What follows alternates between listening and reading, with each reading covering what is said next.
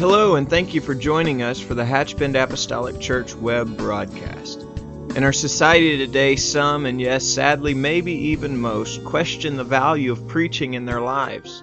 But we still believe what Paul said in 1 Corinthians chapter 1. In essence, Paul preached that God has chosen the foolishness of preaching to save them that believe. And so that's why we still place such a high value on the preached word of God in agreement to the Scripture. And so now I'd like to thank you again for joining us for a message from our pastor at Hatchbend Apostolic Church. I want us to pray over the word of the Lord tonight and just ask Him, amen, if you will, to touch you as a vessel to receive the word of the Lord. I want to receive the word of the Lord, but pray that God will just help me to deliver what is on my heart tonight. Can we pray together? Lord, I love you. I really thank you, Lord, for the opportunity to be here in this house tonight, to feel your holy anointing, to feel your strength, to feel your power. Oh God, just to feel the warmth of your embrace, but to not feel that alone, God, but to feel that in this collective and corporate company of other believers. I thank you, Lord. I thank you, Lord, for this opportunity, and I praise you in Jesus' name. Amen. God bless you, and you can be seated. Brother Newbern mentioned a moment ago Brother Howard Goss, who is certainly a foundational stone in the world of Pentecost. I was reading an article several years ago. I believe it was entitled something of this nature, 6 Degrees of Separation.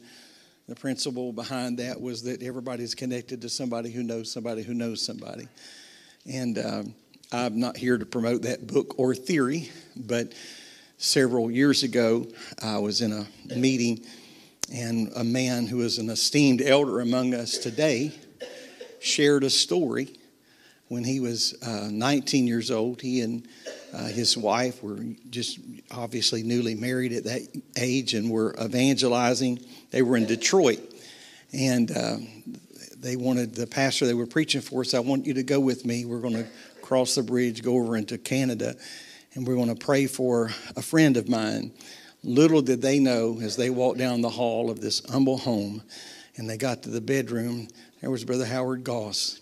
And they were called on to pray for him and to sing. They were noted for their singing as well as preaching, and so they sang. And it's really interesting to be able to feel connected to our roots and to feel connected to the beginning. Amen. God is good, and He has blessed us tonight. And I just want to share something from my heart. I want to speak to you. I'll read some scriptures in just a moment, but I want to share to you tonight. My subject is going to be this: from a servant's point of view. A servant's point of view. With very little variation throughout the Gospels, we read a common phrase or a common statement that holds a world of truth. And so you can find, at least, if not word for word, you can find the principles, both Matthew, Mark, Luke, and John. Matthew, Mark, and Luke record it like this: he that finds his life shall lose it, and he that loses his life for my sake shall find it. And so we see this conflicting, in our view, a conflicting statement. But yet, all of the Gospels, and even John, although he words it differently, the principle is the same. And that is a message that if we will put ourselves last, He will put us in first place. And so that's a message that runs against the grain of our modern culture. As a matter of fact, it's a message that goes against the grain of humanity at large, with or without the Holy Ghost. Amen. Because we have a treasure, but it's in this flesh. And so it's a message that kind of goes against our common thinking, because we live in a world that says, we've got to step on whoever or whatever we need to stand a little higher, gain a little more ground. But there's a powerful principle that I believe that Jesus is pointing to within these passages. And I believe that in part, obviously, I'm sure there's many forks in the road and could take this many different directions. But I believe one major principle that he points to is the heart of servanthood. The heart of servanthood. Servanthood, I believe, plays such a key role within the kingdom of God. A few nights ago, my wife and I were privileged to be in a part of a conference, and I know this is a big statement, but I really believe, my wife and I have talked about this several times since that night, that it was certainly one of the greatest messages I've ever heard preached, and we agree. And I've heard a lot of preaching in my lifetime, and I've heard a lot of good preaching. But a very powerful, impacting message. But I believe the thing that gave so much prominence to the message was not just the message, but it was the messenger.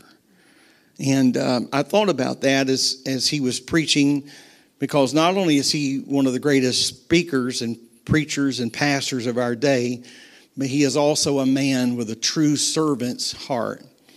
And so long before I really got to know him, I knew him for many, many years from a distance, but I watched him. I watched him carefully serve others. A man that was very prominent, is very prominent in our movement, not just the United Pentecostal Church, but and not even just in the world of Pentecost, but certainly reaching far beyond those walls. Had a servant's heart, and he was always quick to give somebody else something that was his, or a seat that was his, and not for show. There was no showmanship behind it. There was just a true sincerity of a servant's heart. And so I couldn't help but think about that a few nights ago as I listened to him bare his soul, challenge that congregation, and I think our movement at large. But I thought there is the key. It's not the message as much as it is the messenger. Jesus was still leading his disciples to Jerusalem, and as they went, he reminded them of what would happen to him when they got there. But again, they were unable to understand what he was saying. They couldn't comprehend exactly what it is he was speaking of. And they were not troubled enough to set aside, if you read the scripture, they were really not troubled enough about what the Lord was trying to tell them to set aside their own wish or their own desires, because they had a personal dispute among these holy men of God of which one of them was the greatest. Now, before we shake our heads and before we cast that stone of judgment, we have all found ourselves there, kind of wondering who's going to, there's this sort of life has a pecking order of sorts. And you would think that they would have forgotten their own plan, and you would think, as much as he was trying to share with them what was before them and what was before him, that they would have concentrated all of their effort and all of their desire on him and in that moment. However, humanity, as it often does, gets in the way. And so Jesus, in order to teach them and us, I believe, a lesson on honor, Jesus set a child before them. And he explained this profound spiritual principle, and that is this: the way to be first is to be last. And so you can imagine we're trying to get the object lesson here, and the way to be last is to be the way to be to the head of the line, so to speak, is to become a servant of all, to understand the value of a servant's point of view. If we think about a child, certainly this would only, I think, pertain to an unspoiled child. But if we think about an unspoiled child, they are the example of submission, and they are the example of humility. There's an innocence about a child, because a child knows one thing. They may not know a lot of things, but they know one thing, and they know that they are a child. And so they will act like a child. And the secret of attracting, and I believe that's the secret of attracting love and care, is because there is a sense of vulnerability. And so it is easy to love someone in that condition. But a child that tries to impress an adult in an adult world by acting like they're beyond where they are doesn't get that same attention, because there's something about humility and innocence that draws people. And so it is with the hand of God. I believe that true humility is means knowing ourselves. That means knowing our strengths and our weaknesses. It knows our limitations. I believe that true humility accepts ourselves. That is not to say that we refrain or we give up on bettering ourselves, but it's just accepting ourselves. I believe that true humility is being yourself. It's just who you are. And there's something about just being yourself, just being real, that has a sense of attractiveness all of its own. And then true humility has that aspect of giving yourselves to others by making yourself available. The world's philosophy is that you're great if somebody else is working for you, or if somebody else is serving you, if somebody else is doing all the work and you're just doing all the pointing and all the clicking, then you must be great. That's the world's concept. However, the message of the Lord is that greatness comes from serving others, because there's something about a servant's point of view. If we have the heart of a child, then we have very little difficulty with having a servant's spirit or a servant's heart. If we have the attitude of a servant, then we're going to be like the children of the Lord, and we will indeed be what we've been called to be, and that is representatives of Jesus Christ. We represent the Lord to the world. So one thing that we have to understand is this, that it is not necessary to perform great miracles, or it's not necessary to do wonderful things to prove our love for the Lord. I believe that love is proven every day, and most likely in the most simple forms. It's just true love. True love, as someone aptly said, true love will keep you true.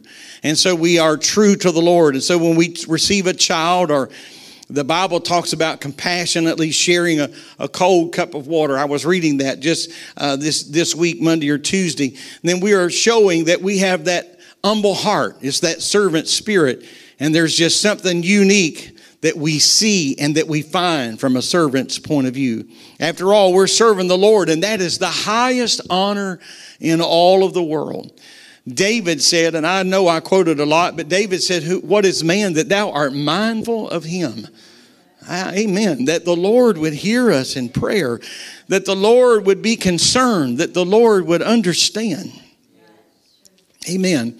I know there's a little suspicion, and maybe merited suspicion, perhaps in all of us, that the world is listening in or tuning in somehow. I know that, we've talked about things in our home. The next thing you know, they come up on your Facebook feed.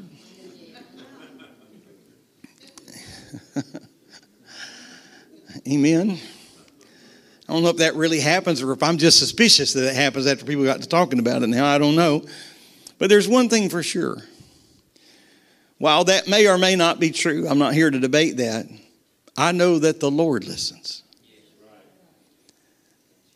And I don't even have to utter it in order for it to come up on His feed. It's there. It is written down. The Lord knows the thought and the intent of our heart. And I know there's power in vocalizing what we need and making our needs known. But I'm thankful that when we do something in the name of the Lord, that we are representing Him, and He knows He sees and knows the desire of our heart, and it is His pleasure to fulfill that. Not every little wish. God's not into keeping a wish list or providing a wish list, but we're serving the Lord. That's the highest honor, and He is going to take care of us. And so when we are out and about every day, we are representing the Lord when we minister to people. Now, I want to maybe back up that maybe a little bit too spiritual of a word to say when we minister to people, because you probably envision laying hands on somebody. But we minister to people often by the ministry of presence. There's something powerful about the ministry of presence. As a matter of fact, sometimes that may be the more beneficial ministry in certain situations, is just being there. I have said perhaps to some that are sitting in this audience tonight that I'm sorry for not having a response, but I don't know what to say, and I don't want to mess it up by trying to make up something. I don't want to mess up what God may be trying to do right now, because I feel like I've got to be God and say the right thing and do the right thing. But we are serving the Lord a high honor. And so when we minister to people, whether that is some physical act or whether it is just a ministry of presence, we have no idea, or we certainly should, that's my point tonight, that we are representing Jesus Christ, that we are representing the Lord to Him. And so when you walk in the hospital room, I know this is a little more physical, but when you walk in the hospital room and pray for somebody, when you hold their hand, you and I are representing Jesus Christ. I know that's not how we see it, and we don't feel like we levitated into the room, and to be sure, we're not going to levitate out of that room. God's just going to use flesh as we are. When you walk into a nursing home and pray for someone or encourage them, we are representing Jesus Christ to them. That's what I'm in the word of the Lord tonight. When you reach your hands through a bar in a jail cell to pray for somebody, you're representing Jesus Christ. It doesn't seem churchy, and it doesn't seem spiritual at times. I prayed for people in the hospital. The only thing you've got is a little curtain pulled between you, and there's 8 people over visiting with the next person in line. It didn't seem churchy. It didn't sound churchy. It didn't even feel churchy. But I was called on to pray for them. I was there to lay hands on them and anoint them, not draw attention to that moment, but you're representing the Lord. When you visit someone in their home, if they're shut in, whether long-term or short-term, when you walk into their home, can I tell you that Jesus walked in? You represent the Lord. There's something powerful to be experienced from a servant's point of view. You're going to see things that you could not see otherwise. It's that intersection that we represent the King of Kings and the Lord of Lords. I've met people, of course, in different places and certainly in our community. It's more likely that I'm just going to be in casual clothes or work clothes, and sometimes I'm a little taken. I'm in the hardware store, and somebody introduces me as their pastor, and I don't know really what to say about that. Sweat stains on my shirt, and I don't look the best, and don't maybe even smell the best. And I say, well, I'm not in my Sunday uniform, but I'm honored to meet you. Amen. But we're still representing the Lord, even in that condition. I'll take this one step further by saying this, that the way we treat others in the family of God, that's a serious thing. Because God wants us to have peace with one another. We're representing the Lord to one another. And it's not just that foreigner. It's just not that stranger. And that's just one reason that it's so important that we represent the Lord well. According to Mark chapter 9 and verse 33, we can find that the disciples were somewhat struggling with this. As a matter of fact, Mark 9 carries a powerful message, and I believe a warning for all of us to deal drastically with sin issues in our own life. Whatever it is in our lives that makes us stumble, to be sure, could cause others to stumble, and that has to be removed. We have to deal with that. And so the Bible talks about if your hand offends you. I mean, this seems so radical, doesn't it? But if your hand offends you, cut it off. If your eye offends you, then pluck it out. If your foot offends you, then cut it off. Because they got to be removed if they're causing sin to come to the body. Now, these are valuable items I just mentioned. We wouldn't want to lose anything. But we certainly wouldn't want to lose that. And the Lord is not certainly commanding that we physically remove our eye or our hand or our foot, etc. But He's making a statement, a profound statement, and that is that when that sin comes from the heart, and you've got to deal with that. And what He is saying is that sin is the inner person. That is the inner person, and that can be like a tumor to the body. It has to be dealt with. This is not going away.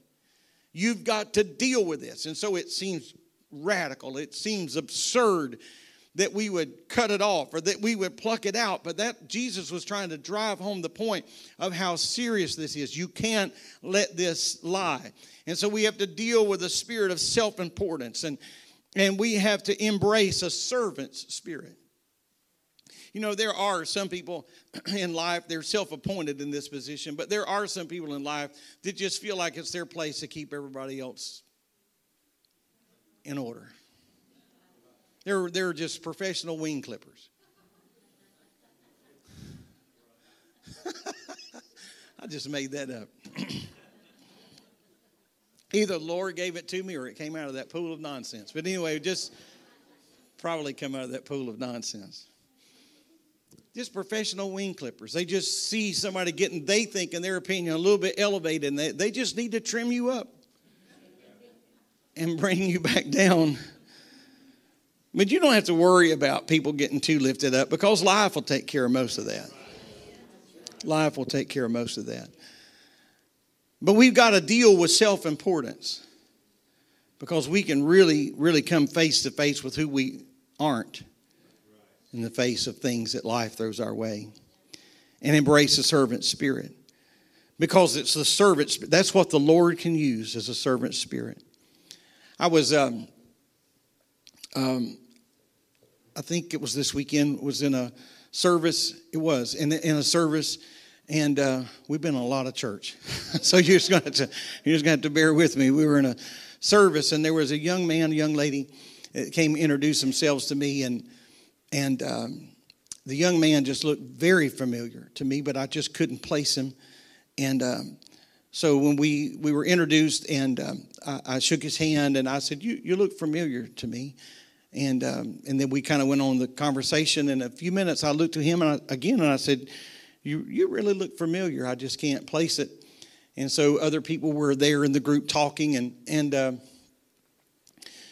so in a moment I came back to it again. I just couldn't get away from him. And I said, "You really look familiar to me." And he kind of dropped his head. He said, "Well," he said, "You met me this summer." He said, I was driving the white truck at the campground hauling trash." And I said, "Well, God bless you, young man.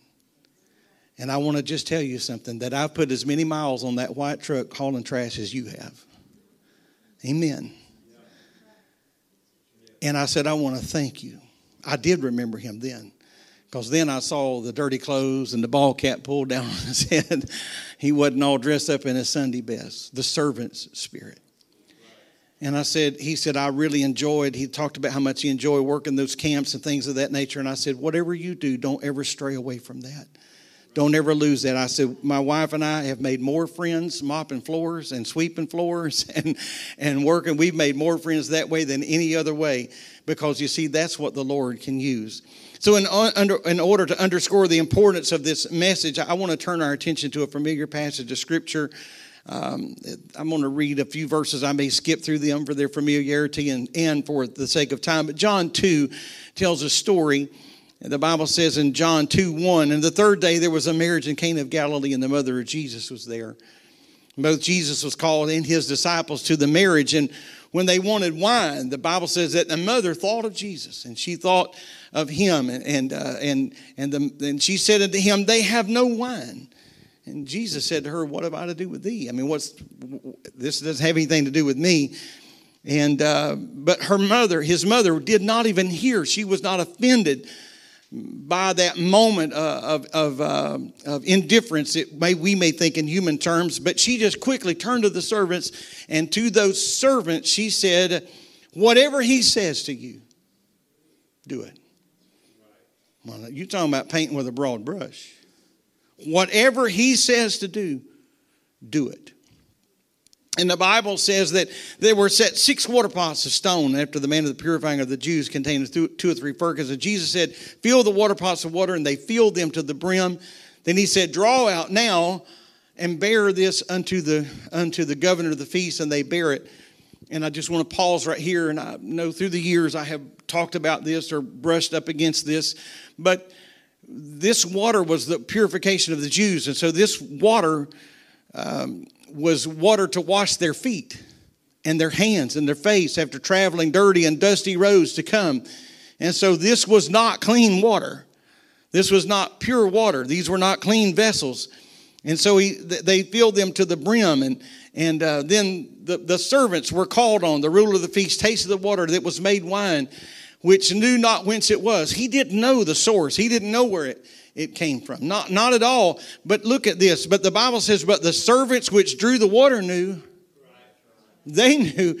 He didn't realize what was going on behind the scenes. He never knew they ran out of wine. But they knew. I'm talking about the view from the servant's point. Amen. The servant's point of view. And he said unto them, every man at the beginning sets good wine, and then wait till everybody is well drunk, and then they bring out which is worse. He said, but you've done this backwards. You have kept the good wine for last. And this beginning of miracles did Jesus in Cana of Galilee, and manifested his glory, and his disciples believed on him. Now, in verse 11, it's interesting that the Bible says this was the beginning of miracles. We know this was the first miracle, but I often say I want us to look at the story with fresh eyes. I know it's a very familiar passage to many of you. Jesus said, fill the pots with water. They filled them to the brim. He said, draw out now, bear to the governor of the feast. And just this food for thought, I will leave you one more time. Can you imagine being one of the servants on that day? Because they had already had the commission. The mother of Jesus says, whatever he tells you to do, you do it. And so they're in a pretty vulnerable place. And now they realize that this is muddy and murky water. And you put yourself, this is a serious assignment to give the water, or to give this to the governor. And how do they decide? How do they decide on who's going to do this? Did they vote? Did they draw straws? Was there someone in the crowd that says, I'm just brave enough and bold enough? But because we got to go back to what the scripture says, that the governor knew not where it came from, but they knew. They were privy to the whole story all along. Amen. I would have hated to have that responsibility that day. I don't know where the water turned to wine. I mean, was it still muddy water on the way? I'm being very serious. I'm not being cynical at all. At what point? When the Bible talks about the disciples that broke the bread and they just kept giving out the fishes and the loaf, and they broke that, and it was in the hand of the Lord. I mean, where exactly did that miracle take place? We don't have the answer to that. Of course, we don't know if it was water all the way till the very end. I mean, did it smell like water on the way to the governor's lips? We don't know. But we do know that at some point, somebody's got to deliver this. I believe for the sake of those servants that it was what it was until they got there. Amen. That's how our lives are, aren't they? I mean, we walk along, we're looking for the answer, but the answer never comes until we need it, but it's never a second late. It may have been between the cup and the lip. I don't know, but the Lord came through right on time. But it's not the job any of us would have been looking for, but his response was that you have saved the best for last. Now, only Mary and only Jesus and only the servants knew what was really going on. But the servants that drew the water, they were eminently aware. I mean, they're more invested in this really than Jesus and Mary at this point. I mean, I realize we're not taking anything away from the Lord, but they're more invested physically than anybody at this point. But I want you to notice something with me. The bride and groom, they remain anonymous. So it's not likely Jesus did this miracle for them. And the families of the bride and groom are not mentioned, so it's not likely that Jesus did this miracle for their sake either. Mary, the mother of Jesus, was there, but she understood his mission of life. That's why she stepped and inserted herself into this situation. I'm not sure that the Lord did this miracle for her sake either, because she already knew. And the reason I say this is simple. There must have been something that made Mary know that Jesus was going to do this miracle to begin with, because she said, whatever he says, do it. So what was it that prompted her to speak with such a confidence on this occasion? It wasn't the ruler, or it wasn't for the bride. I don't believe it was for the groom. I think it's entirely possible that Jesus recognized there's an elite group standing over here and they don't have titles. There's an elite group in this group. And it's not governor. It's not that crowd over there gathered around the fountain. It's not those sitting around the candles. No, I'm going to reveal my supernatural power to the people that we think would probably deserve it the least, because he was drawn to their servant spirit, because their command was whatever he says do it. And you know what? The Lord had to watch them do a few things. They were taking up that water. They were filling pots to the brim. And so I believe that this passage ought to speak volumes to us about things that draw the attention of the Lord. And so do we want to see signs, miracles, and wonders? Then I believe that we ought to have a servant spirit and just see what the Lord will reveal to us. Amen. I believe it's that pliable and moldable heart that God can really use for his glory. The Bible says in Matthew, and I'll quickly go through this, Matthew 25 and 34, the Bible says, then shall the king say unto them on his right hand, come, ye blessed of my Father, inherit the kingdom prepared for you from the foundation of the world. And then he says, for I was hungered and you gave me meat. I was thirsty, you gave me drink. I was a stranger, you took me in. Naked, he said, and you clothed me. I was sick and you visited me. I was in prison and you came unto me. Then shall the righteous answer him, saying, Lord, when did we see thee hungered and feed thee, or thirsty and give you drink? And we saw thee a stranger and took thee in, naked and clothed thee, or we saw thee sick or in prison and came to thee. And the king shall answer and say unto them, verily, verily, I say unto you, inasmuch as ye have done it to the least of these my brethren, you have done it unto me. So you can't give a cold cup of water to someone and the Lord not get be drawn to that. That's the response of the humble. If we contrast that against the writing of James, this is what we see, James 4 and 6. He giveth more grace. Wherefore he saith, God resisteth the proud. Simon Peter weighed in on this as well in verse number 6 of chapter 5. 1 Peter, he said, younger, submit yourselves to the elder. Yea, all of you be subject one to another and be clothed with humility. Be clothed with humility. Here's why. Because God resists the proud, but he gives grace to the humble. Amen. And so if we go all the way back now to the beginning of our text references this evening, those common threads that run through the Gospels, he that finds his life shall lose it, and he that loses it for my sake shall find it. So we come down to two principles, two alternatives. We can spare your life or we can sacrifice your life. Amen. There's no middle ground. No middle ground. Again, it's been referenced earlier in our service, but we're here tonight standing atop of some very broad shoulders who understood how to do more than just spell the word sacrifice. They really sacrificed. And I'm not here to, honestly, I'm not here to offend anyone, including myself.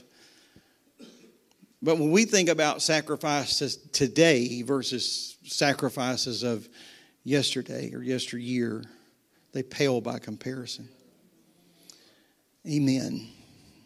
I was maybe even mentioned this before, but Thursday night of our general conference, Brother Bernard was just sharing many things from their family, his mom and dad, and other missionaries, as he was talking about global missions a little while, and just the sacrifices, and that his own mother was taken out of a service.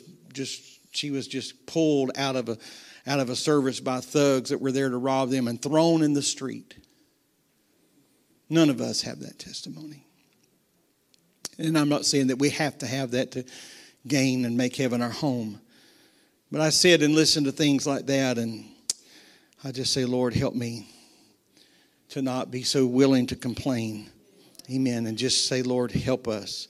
I'm going to ask our musicians to come. I want to share something with you in closing. In 1972, NASA launched an exploratory space probe that they call Pioneer 10. According to Time magazine at that time, the satellite's primary mission was to reach Jupiter, photograph the planet and its moons, and somehow, or not somehow, but then to beam that information back to Earth. And so, of course, in 1972, scientists of that day regarded this as a bold plan, because at that time, no Earth satellite had ever gone beyond Mars. So they were afraid, rightly so, that many things, once they got this far into space, many things would destroy this space probe before it reached its target. However, Pioneer 10, the mission Pioneer 10, accomplished its mission, but it accomplished so much more, because it went past that giant planet in November of 1973. And there was something about the immense magnetic atmosphere of Jupiter that hurled this space module at a higher rate of speed. And so they were just hoping to get there get a little data, send it back. And they did not take into account. And so it began to soar, this space probe, at an unprecedented rate of speed toward the edge of the solar system. It soon passed Saturn, then past Neptune, and finally Pluto. By 1997, 25 years after its launch, Pioneer 10 was estimated to be more than 6 billion miles from the sun. And despite that immense distance, Pioneer 10 continued to beam back radio signals to Earth. Now, there were times that it would take as many as 9 hours at the speed of light to get that signal, or nearly the speed of light. The writer of Time magazine article said this: perhaps the most remarkable fact of all of this is that those signals that were beaming back to Earth successfully were emanating from an 8-watt transmitter. And so to put that in perspective, 8 watts is about as much power as your old-fashioned nightlight would burn. The new ones won't even burn that many watts. But the old-fashioned nightlight. He went on to say, and these are his words, the little satellite that could was not qualified to do what it did. Engineers designed Pioneer 10 with a useful life of 3 years, if it doesn't get destroyed on the way. But if it makes it to its target, we feel that it can do this for 3 years. But it kept going, and it kept going, and it kept going. And by simple longevity, its tiny 8-watt transmitter radio accomplished more than anyone ever thought possible. And so I said all that to say this tonight. I think that when we offer ourselves to the Lord, we could just say, well, what are we against all of this? I mean, if you were to be able to animate that 8-watt transmitter and say, now we want you to go 6 billion miles from here and send us back data, I'm sure that little transmitter, if it could, said, I can't do that. But when we put our hands in the hands of God, amen, God works even through someone that just, you may say, well, I'm just 8 watts of ability. That's all right. The view of a servant is incredible, and it's immeasurable. I'm going to ask you to stand. You see, God can't work through somebody who quits. Amen. You got to just keep pressing on. And let's just be very frank tonight. Can you say to yourself, perhaps there's an exception to someone in this room or somebody joining us but online, but who would have ever thought in your wildest imagination that you would be where you are? God has blessed. That's not to say there's not been struggles and bloodshed and in times wounds we may, in all honesty, never totally heal from. But God has just blessed and blessed because we just submitted, if it were, that 8 watts of ability to the hand of God that was so much bigger than us, and said, Lord, do what you will. Those servants never dreamed when they showed up to that wedding. And Mary, the mother of Jesus, says, do whatever he says do. They had no way of knowing the powerful bubble they were stepping into. I don't know. I just read the scripture with human eyes and with human understanding. I put myself in their place. I'm not sure how the person got elected to go be the one to hand the final cup to the governor, but he had to be shaken on the way. You know, I'm just not one to try to over-spiritualize everything. I don't think he walked up there speaking in tongues. I don't think he gave a message in tongues. Amen. His knees may have been knocking together, but he walked with faith. Whatever he says do it. And it was his hand that held the cup. And somewhere in that process of obedience, God miraculously stepped.